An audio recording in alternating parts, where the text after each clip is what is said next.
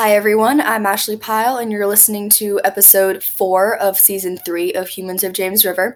And this episode is a special episode because instead of having a one-on-one conversation with another student at James River High School, instead I recorded a guest speaker who came in to talk to Mr. Doyle's perspectives class. Her name is Katie Lowry, and she is an alumni of the Leadership and International Relations program at James River High School. And she's going to give some advice from someone who is at a different point in her life, and I hope you all are able to take something from it and that you all enjoy.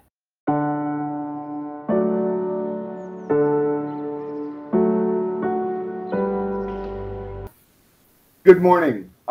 Today we're going to hear from Katie Lowry, class of 2010. She has a lot of life experience and a lot of expertise that I think will be really valuable to you, whether that's right now or whether that's down the road. All right, so with that, I'm going to turn this over to Ms. Lowry. I forgot the other story, which is one of my favorite memories of her from our past, the day that I called home to share good news with her parents, and her dad got on the phone and played guitar to me, and first and only time that's ever happened in my life. Thank you. Hello, Katie. Hello. Thank you so much for having me. You're going to hear the babies in the background for a little bit, but my sister's about to be in. I will say, so one of the reasons why my dad played guitar for Mr. Doyle is because they have a lot in common as just human beings, but my dad at the time was a history teacher and they could share resources, and my dad was trying to learn guitar and was a big fan of Mr. Doyle's band at the time, which was Solar Coasters. Now I think you're Flat Elvis, aren't you? I should have gone from that one too. Okay, different. That's good. I mean, you're moving on to different and new things, but but my dad was really thrilled that he was like practicing this particular riff and he had mastered it. And then Mr. Doyle called and he's like, "Oh my gosh, hold on." So that's the friendship that they got to develop. My name's Katie Lowry, as Mr. Doyle said. In high school, I was Katie Hillgrove, class of 2010. And I'm going to introduce my topic. Working title for it is, when you're like thinking about your life, make a plan, but make it flexible. And there's a lot of context for that. So some disclaimers. I am going to be talking about my life from like teens until present. It is going to include stories from my faith life, my faith testimony, which can be jarring for some people to hear. I know it's not always comfortable. I'm just sharing it authentically as something that has been integrated into my life. I can't tell my story without sharing these parts. And then also stories of my mental health, especially seeking treatment for mental health, and then also entering the mental health field. So the story, It's a Wonderful Life, is a story of a man named George Bailey. And it's told, the whole course of his life is shared in this movie up until a point where he is on the brink of suicide because of a financial situation that he's in. And he's always been a dreamer. He's always wanted to go, like even as a kid. It's that, this is important too, it takes place in 1946, so just at the end of the war, the World War II. And he growing up was always a dreamer. And he always loved people well. Like, he looked outside of himself and sacrificed himself often for the good of others when need be. So like, he saves his little brother from drowning when he's 9 and gets an ear infection that later, like, he loses hearing in that ear and he can't serve in the military when the draft comes. There's lots of different stories of this throughout his life, but he has these plans. He wants to be an engineer, an architect. He wants to build things. He wants to travel around Europe, and he actually makes the plans. He tries to make them happen, and life happens to him. So like on the eve of his big trip to Europe, his dad dies, and he has to take over the family business. So he never ends up leaving his small town, but he is rich in love. And that's kind of the story. So he gets to this point where they're celebrating his younger brother, who's this big war hero, and his uncle loses $8,000 that he's supposed to deposit for their business to the bank. There's about $150,000 modern day currency, and they can't find it anywhere. And he's about to be arrested. And he has a life insurance policy for twice that much. And he thinks, I'm worth more dead than alive. And an angel comes down and shows him the impact that his life has had on everyone around him, what the world would be like if he wasn't a part of it. And when I was a teenager, I thought that was like the most depressing story ever, because all he wanted to do was go out and see the world and travel and build things and make a name for himself and have these new experiences. And he tried and he just couldn't get away. And I'm like, gosh, that sounds awful. But as I grew up, because we watch this movie every year in my family, it's a tradition, I started to see that his life was really an expression of true love. Yes, he made enormous sacrifices. But what is life but a school of love? And something I figured out when I was 17 is that I want to be someone that loves others well. I want to accompany others. I want to lose my fear of being uncomfortable when others are going through something so hard that it's jarring to me. I want to be there for them. I want to be able to put my own discomfort aside, be there for them, be present to them. And I want to spend my time learning to love the people around me better, receive their love, rather than just pursue my goals without regard for them. And that's something I say. I've always had goals. I've always been a really driven person. I still am. And I'll get to some of that, but like part foreshadowing, like I had 2 babies in grad school and I still finished my degree. And that's not an easy thing to do if you don't have goals and you don't have support. So I'd say that's actually impossible to do. So my story, I grew up around here, close family. I went to James River in the Leadership Center. I had really, really supportive parents. And they always instilled in us a deep sense of self-efficacy. Self-efficacy is what you believe you can do. So believe that sense that I can do what I set out to do. In high school and in middle school, early on, at the beginning and end of high school, we had to do these assignments where you'd write a letter to your future self and you'd like write your goals and everything. I never really knew what I wanted to be when I grew up. I knew I wanted to go to college. I knew that I wanted to help people, but I didn't know really what I wanted to be. So I just write that I wanted to be happy. That was my goal. And happiness can mean a lot of different things, but looking back, I can see the thing I was craving was joy, peace, and fulfillment. When I was 17, I remember sitting at a red light one day at the start of my senior year and kind of just reflecting on my life. It was idle time. I don't know if music was playing or not, but I was just thinking about life. And I realized that I had never really had anything go wrong in my life, but I always found a reason to complain. Negativity was a big part of my outlook. I had a hard time appreciating the things in front of me. And then I also realized that I had never really experienced loss. And it's funny that I remember that so clearly because it wasn't a long red light. There was nothing really big going on. It was just one of those crystallizing moments that I never forgot. And it was followed in close succession by things going wrong and experiencing loss. So that fall, my sister Christine, I'm the youngest of 3 girls. We're all very close. That was my sister Elizabeth, who just came by. Her son is Anthony. My sister Christine moved to Italy, and she was pursuing her dreams. She's probably the biggest dreamer out of the bunch of us, and she just wanted to immerse herself in Italian culture. And so she took a year off of school and she got a job as an au pair, and she wanted to learn the language and take some classes. She just felt like that's what she needed to do. So she moved to Italy. And then my grandfather started having some health issues. She decided to come back. And the night before she came back, she was in a really horrific car accident that left her in rehab for years and years and years. But she couldn't walk at first. She wasn't paralyzed, but she had such a horrific injury that she couldn't walk without excruciating pain.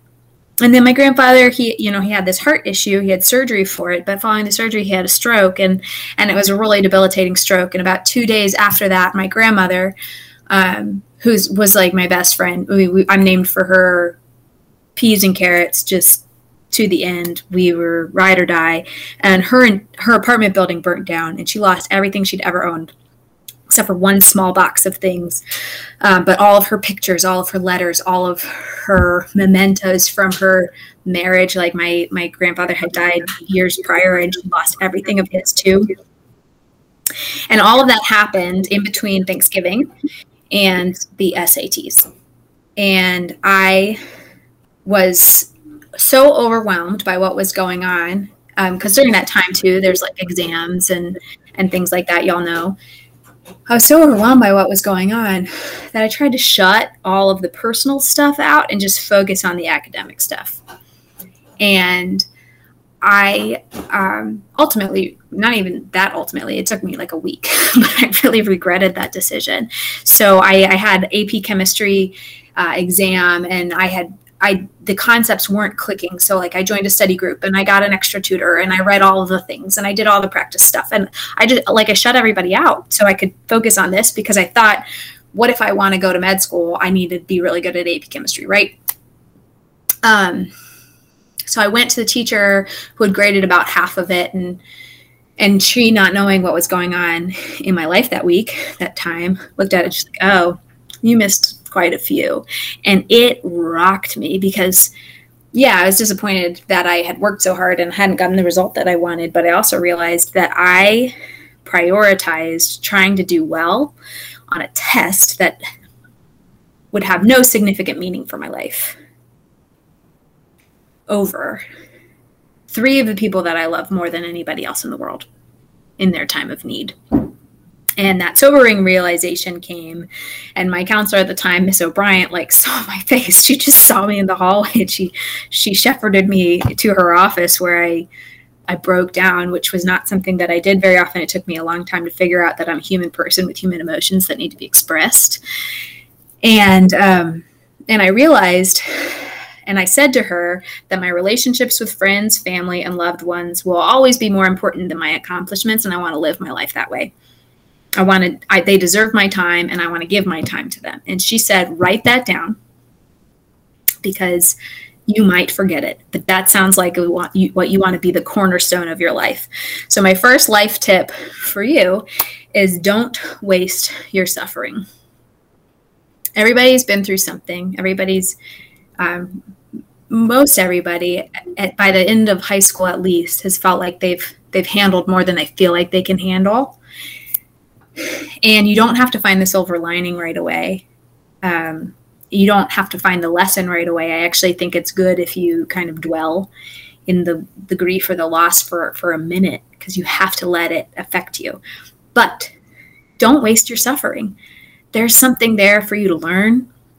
There's something there that you can take away.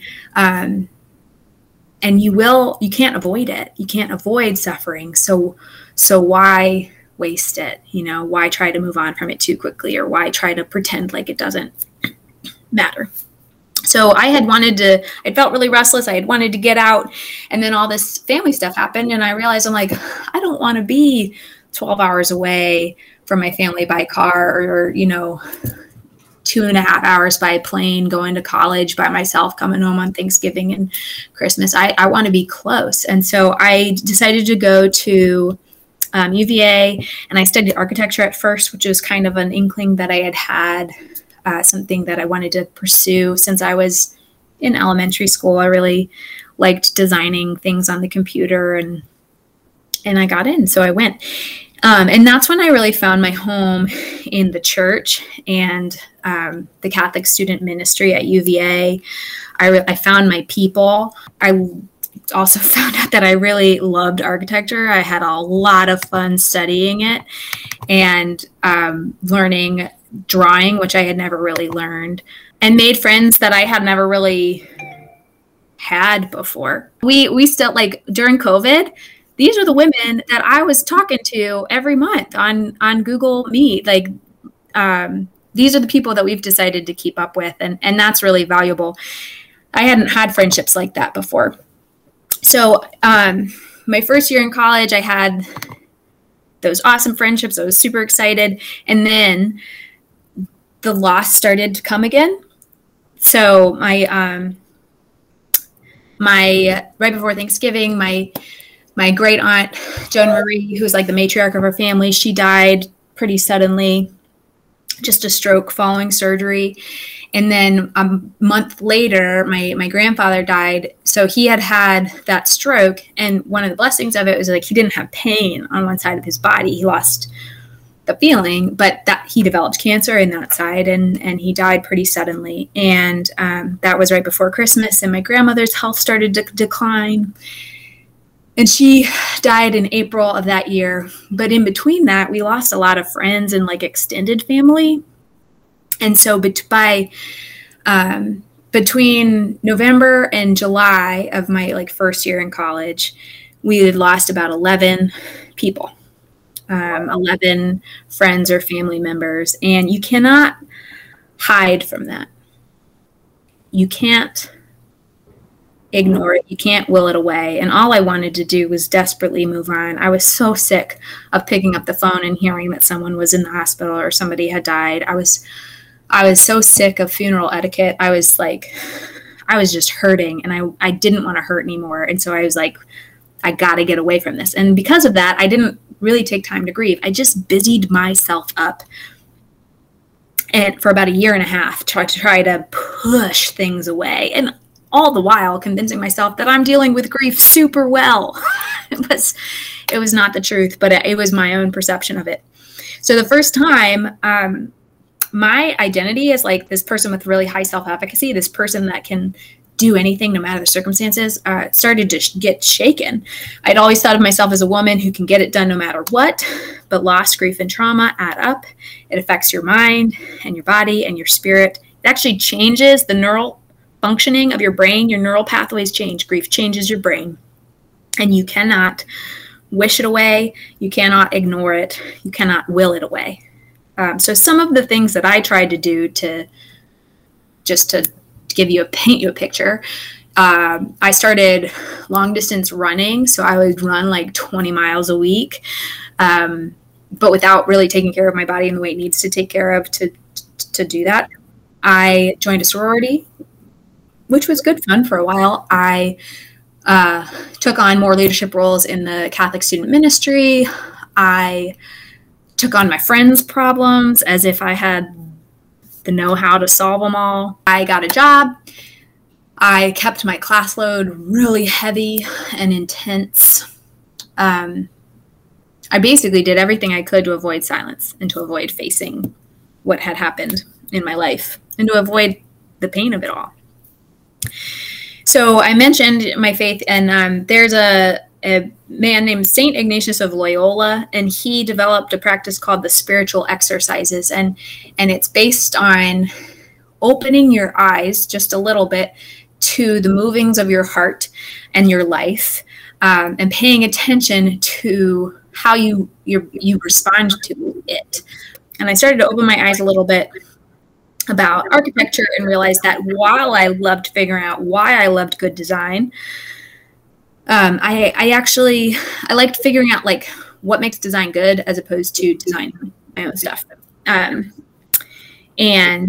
architecture is also a very intense program that is not for the faint of heart. So I switched to psychology and started making really ambitious goals. Like, oh, I'm going to do this, and I'm going to work for 2 years, and then I'm going to get my PhD. I worked really, really hard in the middle of college. I mean, I've always been working hard, but I worked really, really, really hard and didn't have the results of my grades that I was used to having. Really mediocre grades. Went to office hours for neuroscience one time, and I was like, Dr. Hill, I am doing literally everything I can. I'm at every review session. I'm reading the textbook. I'm taking notes. I haven't missed a lecture. I still can't get higher than a 75 on any of your tests. Like, what is going on? And he recommended we ended up talking about like my goals, and he recommended me to a research lab, even though he didn't have a reason to. Like, I wasn't one of his best students. I had just kind of shared with him, thinking about, well, I'm really interested in space design, and I'd love to narrow down some design principles or spatial features that tend to help people recover from anxiety faster than baseline. So, quick cognitive science lesson: when you have anxiety, there's, baseline is like how long it takes your body to come back from it in a regular environment. So if you started to feel really anxious in your classroom right now, your baseline would be the number of minutes it takes you to reduce your anxiety, lower your heart rate, your blood pressure, the like sweating, perspiration, breathing, everything, from start to finish. Well, if you're in a completely natural setting, that's faster. But not everybody has the opportunity to go into the woods where you can't hear traffic, you can't see people, you can't do whatever. So scientists have identified different elements that make a space more conducive to anxiety recovery. And I was like, well, what if we integrated that into like hospitals and therapeutic environments? That'd be so cool. So that was like my dream. And Dr. Hill heard that, and he recommended me for something that I really didn't deserve. But I ended up working in that lab for 2 years, and I learned so much and got to participate in research for projects that are published now, which is really cool. So my life tip number 2 is that you are not your grades or accomplishments. They are something that you've done, but you are worth so much more than whatever you're measured by. That will never change. There's nothing you can do that can reduce your infinite value, and you're worthy of peace, healing, love, respect. Even if you have really bad grades or you've made really big mistakes or like anything. Life tip 3, if you learn how to articulate your interests, and then you can ask trusted teachers, professors, mentors, adults in your life for ideas how to pursue them, you'll end up on a pretty interesting path than if you just tried to figure it out on your own. And so that's my tip to you. Please, even if it's just an inkling, like you can ask someone. And I think you guys will have the opportunity to do that with your internship and capstone project and stuff as you go throughout high school. So think about that. I hit my lowest low in fall of my junior year. I had torn cartilage in my hip. I couldn't run anymore. So like my mental health was like obvious. I mean, it was suffering before, but I was more aware of it because I didn't have the endorphin high. Because I had limited mobility, I had to quit my job. I decided to quit my sorority because it wasn't life-giving. I couldn't afford the time commitment, and I couldn't afford the money commitment either. And my grades were the worst they'd ever been. And I had to face everything. That spring, a lot of things changed. And the things that changed, I started digging into my faith more, investing more time in that. I sought spiritual direction from a priest that I trusted. I started therapy with a good therapist in Charlottesville, which between that and the spiritual direction, like they helped me integrate it into my being. So it wasn't just my mental health, it was my spiritual health and my physical health as well. I reduced my class load, which was really hard for me to do because, again, that thought of like, well, I'm the girl that always does all the things, but I needed to not be. I needed to respect my human needs. I focused on building friendships with people who had been showing up. So that picture that I showed you. I decided to be, after my senior year in college was so much better, and I decided to be a missionary with an organization that had come to my college called the Fellowship of Catholic University Students. And that was really a school of love. So it was 2 years, you apply, and if you're accepted, you have to fundraise your whole salary. You have to go where they send you. That first year, you don't get a choice. But I did go where I wanted to go, which was cool, and I'll share that in just a moment. And then you do mentorship, Bible studies, just like meeting people. Honestly, just meeting people where they are. hearing people's stories, hearing people's pain, sharing with them your faith, and then going on mission trips and things. So I was a missionary at Harvard for 2 years. I lived in Boston, and then I went on 5 mission trips during my 2 years. I went to the United Nations during the week of the Commission on the Status of Women to advocate for like prenatal, postnatal care and disaster relief packages. We went to France to serve with the Missionaries of Charity. If you guys heard of Mother Teresa of Calcutta, like the Missionaries of Charity, the order she founded, and they serve the poorest of the poor all around the world. We also went to pilgrimage sites, and we worked with like a parish in Biarritz. I went to Mexico City, where I learned how to run a mission trip on my own, and we worked in a home for abandoned women. I went to Ireland, where again we worked with a parish, and then I finally went on the Camino de Santiago in Spain, where I hiked 200 miles with 11 other people to arrive in Santiago on the Feast of St. James. So I got to go out, unlike George Bailey, I did get to go out and like see the world, which was a huge gift. So I continued to open my eyes a little bit during that time as a missionary. And in addition to the unbelievable boot camp of professional skills that I learned, including fundraising, preparing for meetings, which is something that never really clicked for me before. But if you're going to a class or a meeting and you don't know what's going to happen before you get there, you should probably do a little bit of work beforehand so that you're actually ready for what happens. And high school will train you well for that. I had always just kind of winged it. But that doesn't always work as an adult when people are counting on you to do your part. I learned crucial conversations. So like when you have to have a hard conversation with your boss or with someone that you're managing, how to do expense reports. I learned human management and organization, i.e. how to travel internationally without losing anyone or getting deported. That's important. Those are good skills to have, and many other things. But I also, part of our rule of life was a daily holy hour, which is a silent prayer, usually in front of the Blessed Sacrament, like in a chapel where the Eucharist is present. And I also lived in community where I had to deal with other people. I couldn't just avoid things or people that annoyed me or retreat to my own room because I didn't have my own room. I couldn't presume that I was right all the time.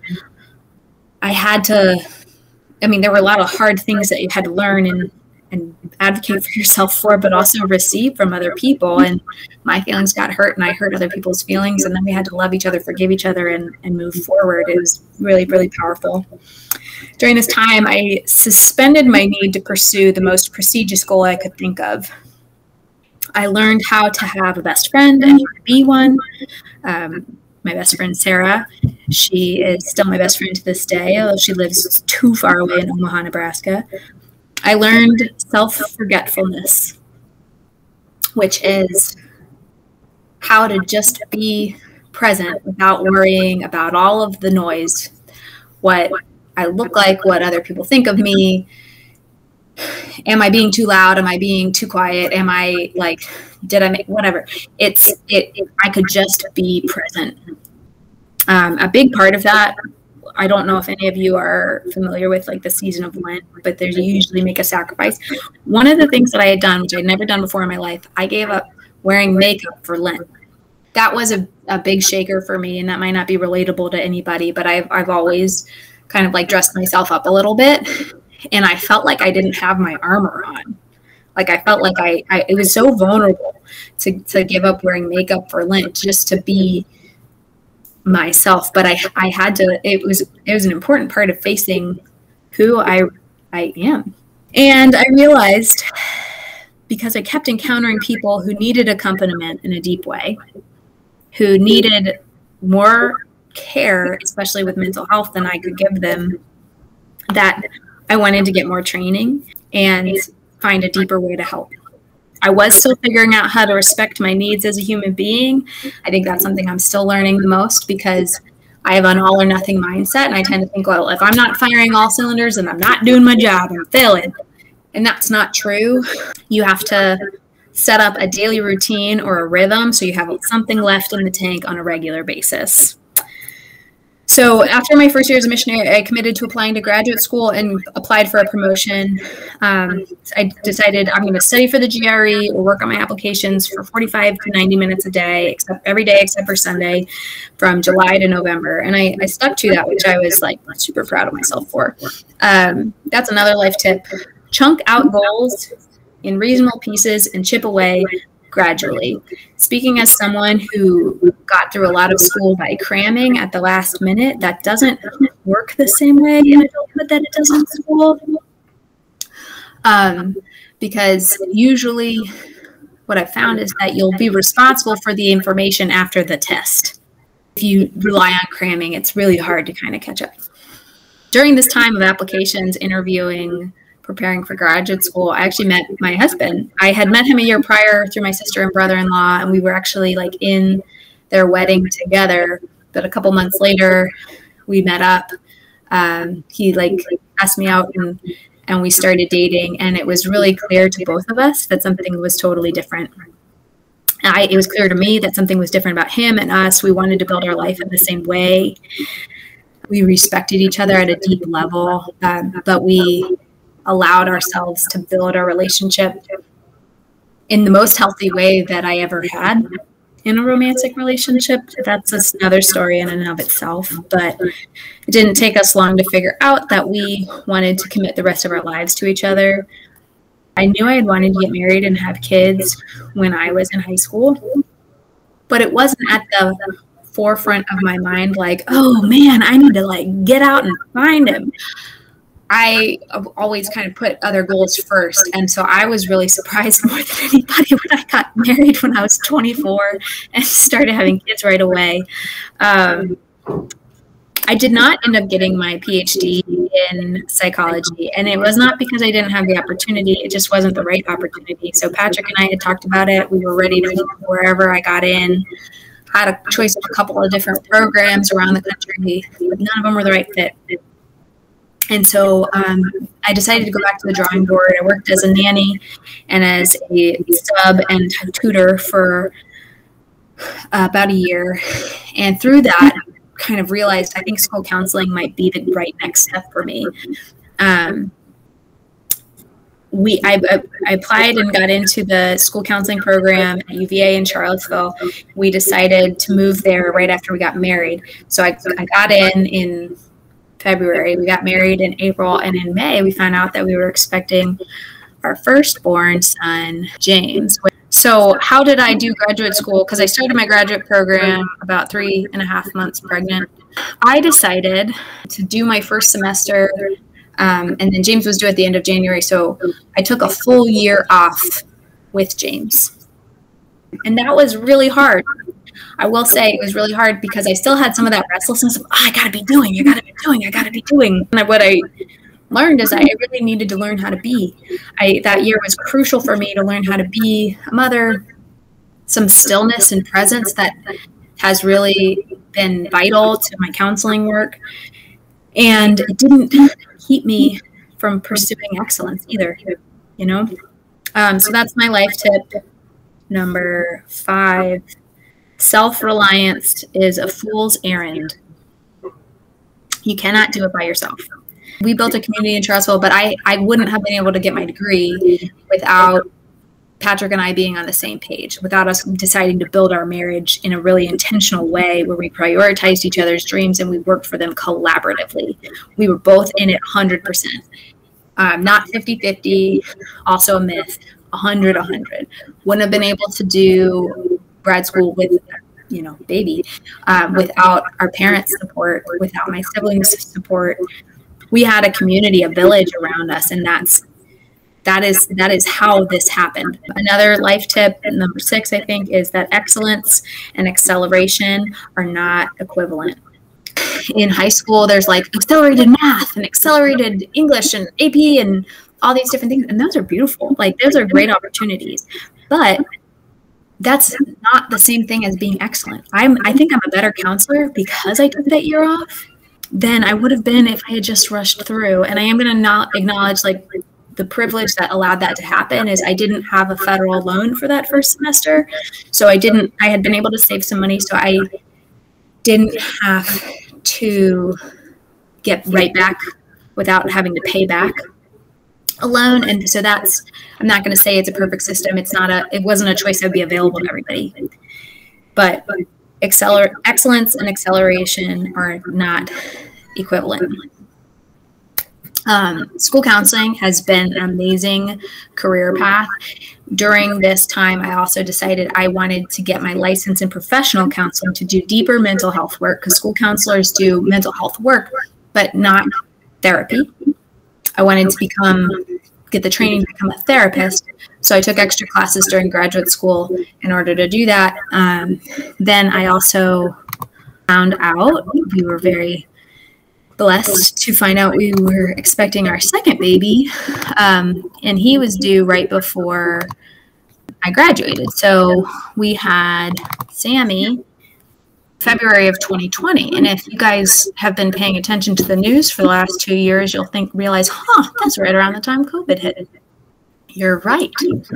So I had this perfect plan of, oh my gosh, I know exactly how it's going to go. I'm going to finish as much work as I can before I give birth. And then I'm going to have the most present 4 weeks at home with my new little baby Sammy. And then I'm going to go back and finish my degree. Patrick's going to take his paternity leave at the tail end so that Sammy won't have to go into daycare when he's, 6 weeks old. And then we're going to move back to Richmond because we decided we wanted to raise our family with our families. And I'll have one-on-one time with Sammy while James is at school, and he'll have the consistency of being at school. And then we're going to have this fabulous summer together where I figured out how to do it.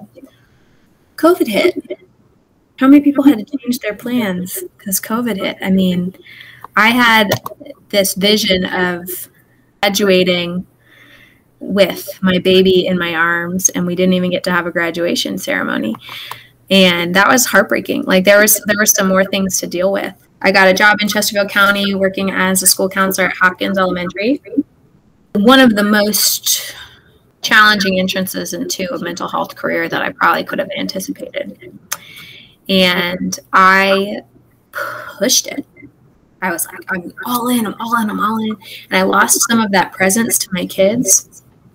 And my work was recognized. I was like, I won a couple of different awards for the work that I did last year. And then I had a miscarriage in April of this year. And in that grief again, that I started taking stock of how have I been making my decisions? How have I been distributing my time? Am I actually honoring this thing that I learned when I was 17, that I want the relationships with the people in my life to be bigger, more important, something I dedicate more time to than my accomplishments. And it was a tough decision, but I decided to drop down my hours, so to work part-time this year. And that was a really big gift. Talk about people advocating for you. My principal, she made it happen, and that doesn't always happen. So I'm a part-time school counselor right now. I am working on my license as a professional therapist. That will take about 3 more years. So slow and steady, but win in the race. And I'm also preparing to have another baby due in like 2 or 3 weeks, something like that. So I'm working part-time, but it's a full-time love. And I finally feel like 80% of the time I'm putting my time, my efforts, my love in places where it needs to be the most. I could not have predicted or planned for the way that my life and career and family was built. And I think it's more beautiful because of it. I always had goals. I was always working for goals, but I didn't make things working out exactly the way I planned the measure of my success. The things that I hoped for when I wrote all those letters as a 8th grader, 9th grader, 12th grader, joy, peace, fulfillment, I've found those, I've received those along the way because I've left room for life to happen, and it's still happening. Like I don't have it all figured out. I mean, I shared with you like this year, I had to learn some really hard things very quickly. I really do feel like I'm living a life of joy and love.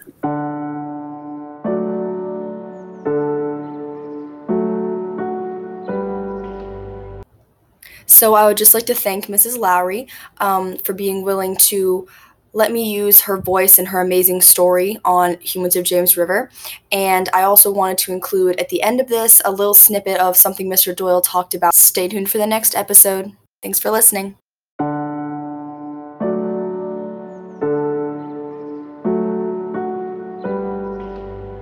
Your path is going to change. You're going to set goals, you're going to make plans, and her message of make plans, but be flexible, be prepared for things that are going to come along. Some good, some bad, but they're going to cause you to move in different directions. The biggest part of her talk, however, is making room for life. And that's something it took me probably 50 years to figure out. So don't be like me. Figure that out. Work on it. It takes work. You hear her talking about how much work it takes to figure that stuff out. And I'm on a thing with my job where I make very clear boundaries. I leave here when I'm supposed to leave here. And I go home and I do stuff that fills me up, that makes me me. And you've just got to do that. College, one of the trappings of college is that you'll find yourself, if you don't pay attention to it, you'll find yourself staying up all night, and you should be heavily involved and engaged in what you're doing, but don't forget yourself.